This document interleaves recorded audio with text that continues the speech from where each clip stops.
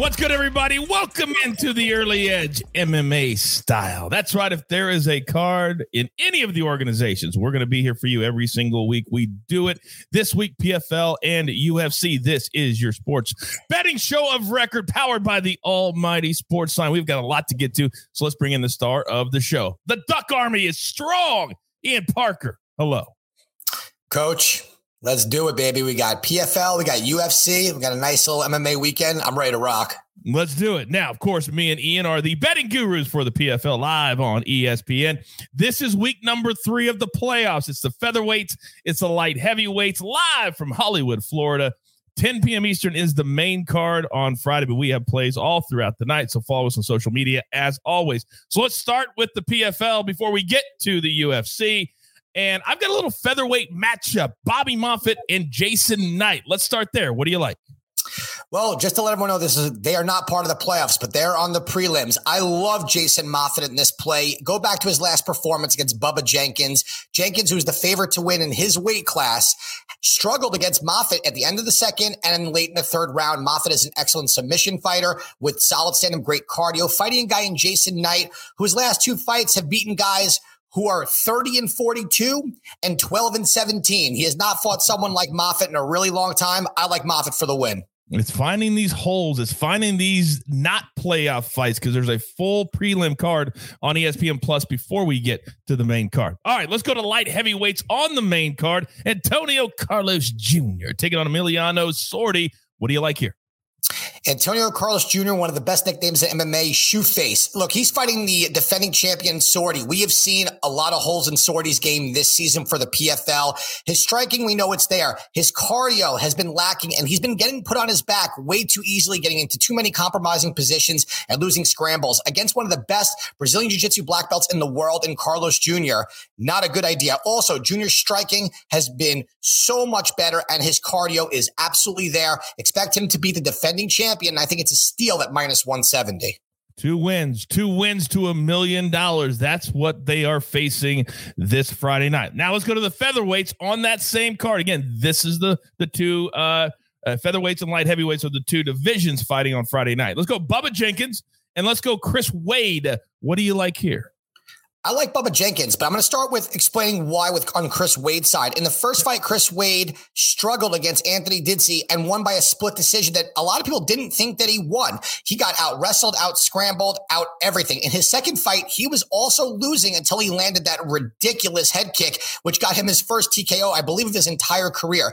Bubba Jenkins came out as a huge underdog against Lance Palmer, the 2-time defending champion, outstruck him, out-wrestled him, everything. In his second fight against Bobby Moffitt, I think he got a little too confident, won the first 2 rounds. The third one, he did put himself in some dangerous situations. He got out. Against Chris Wade, he's going to take the fight to Wade. I think he's just going to put Wade on his back and hold him there. Bubba Jenkins is going to win and move on to the finals. All right, let's show that recap very quickly. We got 3 plays from PFL. I believe it's PFL 9 is what it officially would be on the season. It's amazing. It's been that many nights. We're going to go Moffitt, Carlos Jr., and Jenkins all straight. And for those of you who are new to our show or what we believe, minus 200 is our baseline. Anything above that, we like to put into a parlay. Anything below that, we feel like we can bet it straight. Very different than betting a main sport like the NFL or the NBA. All right, let's switch gears now. Back to the UFC. Saturday night, back at the Apex, 10 p.m. Eastern is the main card. And we've got several straight plays, but I want to start with our Parker's parlay of the night. Give me 3 names that you found that you say, you know what, let's wrap them all together and give me a nice little number. What do you got? Yeah, you know what? We have some favorites here that we just need to get some value out of them. So we're going to start off with JJ Aldrich. She is fighting someone who is 6-3. She is coming off a great win over Courtney Casey, and I just believe she gets the win there. To me, there shouldn't really be a problem unless she gets put on her back, but also the better submission fighter. I also like Alessio Di Chirico against Al-Zaghak Razan. I'm sorry, I'm making sure I pronounced that correctly. I really butchered that one. I apologize. That was rough. It's the Chirico. I wrote it out. I'm trying to pronounce it correctly. My bad. He will be the better striker here. Al-Razak Hassan, this is really a tongue twister between both guys. It's unbelievable. He was out for a really long time. His last few fights, he has shown if he doesn't land that power shot, he gasses and he just doesn't have it anymore. De Chirico is the win right there. Last but not least, Martinez over Guido Ganetti. Listen, Martinez is an excellent striker. He keeps his fight on the feet. He gets it done at plus 145. That's how you take advantage of these favorites, and we're going to get the win here, Coach. Speaking of gassing out, you okay there? Kind of trying to catch your breath a little bit? You know what? I'm fired up for this weekend. And sometimes if you go faster during these name pronunciations, they sound the same. So that's how I was going. I'm going to teach you my little secret that I've been doing for years since I started on sports, and I'll teach you that. All right, let's get to our straight picks for the show. All right, let's go to the featherweights first. Jamal Emmers, minus 150 favorite over Pat Sabatini. What do you like here? Look, Sabatini's no joke. Good wrestler, good striker, but Emmers is just a different type of athlete here. I think unless he gets caught, which Sabatini's not a TKO guy. We saw in his last fight. He really just grinded it out against Tristan Connolly. I just think Emmers is going to be stronger, faster, and he will not be able to be out grappled. Give me Emmers at minus 150. There's something to that. When you know the other side, you're not in fear of being knocked out, that it really kind of changes the mentality of that particular fight. That's a great nugget by you there. All right, let's move on to light heavyweights. Dustin Jacoby, a minus 175 favorite over Darren Stewart. Give it to me. This is a real intriguing fight. Someone in Darren Stewart was having a lot of success against Eric Anders until he got put on his back and until he got tired.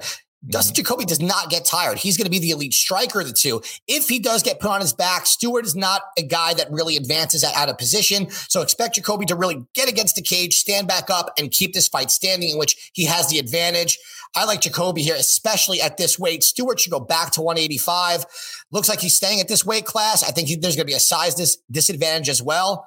I'm all over Dustin Jacoby here. Oh, I love that. I love those reasons. 175 almost feels like, as you like to say, like a steal. All right, let's go to the bantamweights, the little guys, the ones that are fast. I love watching this weight class. Ricky Tercios, plus 140 underdog against Brady Hastings. What do you like here? Yeah, so the finals right now of the Ultimate Fighter series, I like Ricky Tercios here. There's something about this fighter that you see in prospects that you know is going to have a level of success. Now, I don't know if I'm going to see a former champion in him, but I do see a guy who I believe will reach the top, let's say 15 in the next year and a half. He's really coming into his own as the season progressed. His striking is there. He's got a hell of a chin. Cardio is going to be the biggest thing here and keeping this fight standing. The type of pressure and pace that he puts on his opponents is going to be a problem. We're going to go with Tercios to win the season for the Ultimate Fighter. Oh, I love the Ultimate Fighter. It's been on ESPN Plus. I feel like it's kind of been hidden a little bit because it was on ESPN Plus. Not a lot of people are talking about it, but it's one of my favorite shows ever. All right, Muradov. I just see his name on my chat. Muradov. What can I do with that name? Well, Coach, we are going to give Muradov, I think we should label this. It's called the Kayla Harrison treatment. All right. Okay. We're going to do it where this fight, he's minus 600 and change. It's probably going to go higher against Gerald Meerschaert. Look, Meerschaert's a guy that gets put against all these international prospects that are absolute killers. Then they give him someone that he could submit, and then he gets fed to the wolves again. Well, this is happening here. Muradov is an excellent fighter, very strong, great striking. He's good on the ground.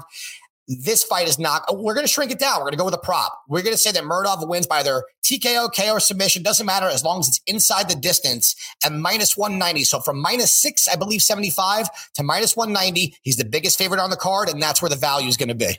That's all he has to do is win inside of the distance. That's it. Make sure you find that at your book. It doesn't matter how he wins, just that he finishes and it doesn't go the distance. All right. Correct. We always make you make a pick on the main event. This week, it's Chikadze and Barboza. Should be high level MMA. What do you like?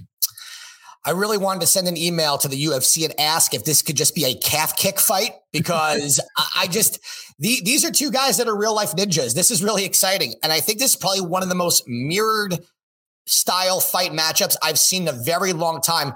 You're looking at a guy in Barboza who's not very old, but same style against a younger version of, I want to say, himself. Giga Chikadze, for him right now, this is an opportunity to show the world that not only is he a high-level prospect, but he could skip the line and take over Barboza's rank by beating someone in Barboza who's fought almost everybody at 155, now at 145.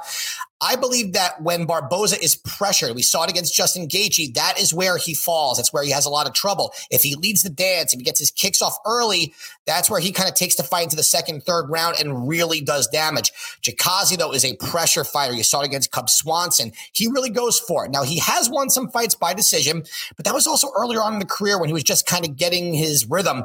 This guy's as confident as ever. He is extremely talented. This is not an easy fight to cap. I will tell you straight up, this is going to be one of the harder fights you're going to see in a long time between the styles, but we're going to go with the prospect here. I just think Chikadze is going to be the faster striker. I think he actually carries more power in his hands, not his feet, his hands. We've seen Barboza get dropped by guys with lesser striking. We're going to go with the underdog here in Giza Chikadze. Listen to what Ian just said right there. I don't want to get any tweets on Saturday night if this doesn't go this way. Go, I bet my entire bankroll on Chikadze.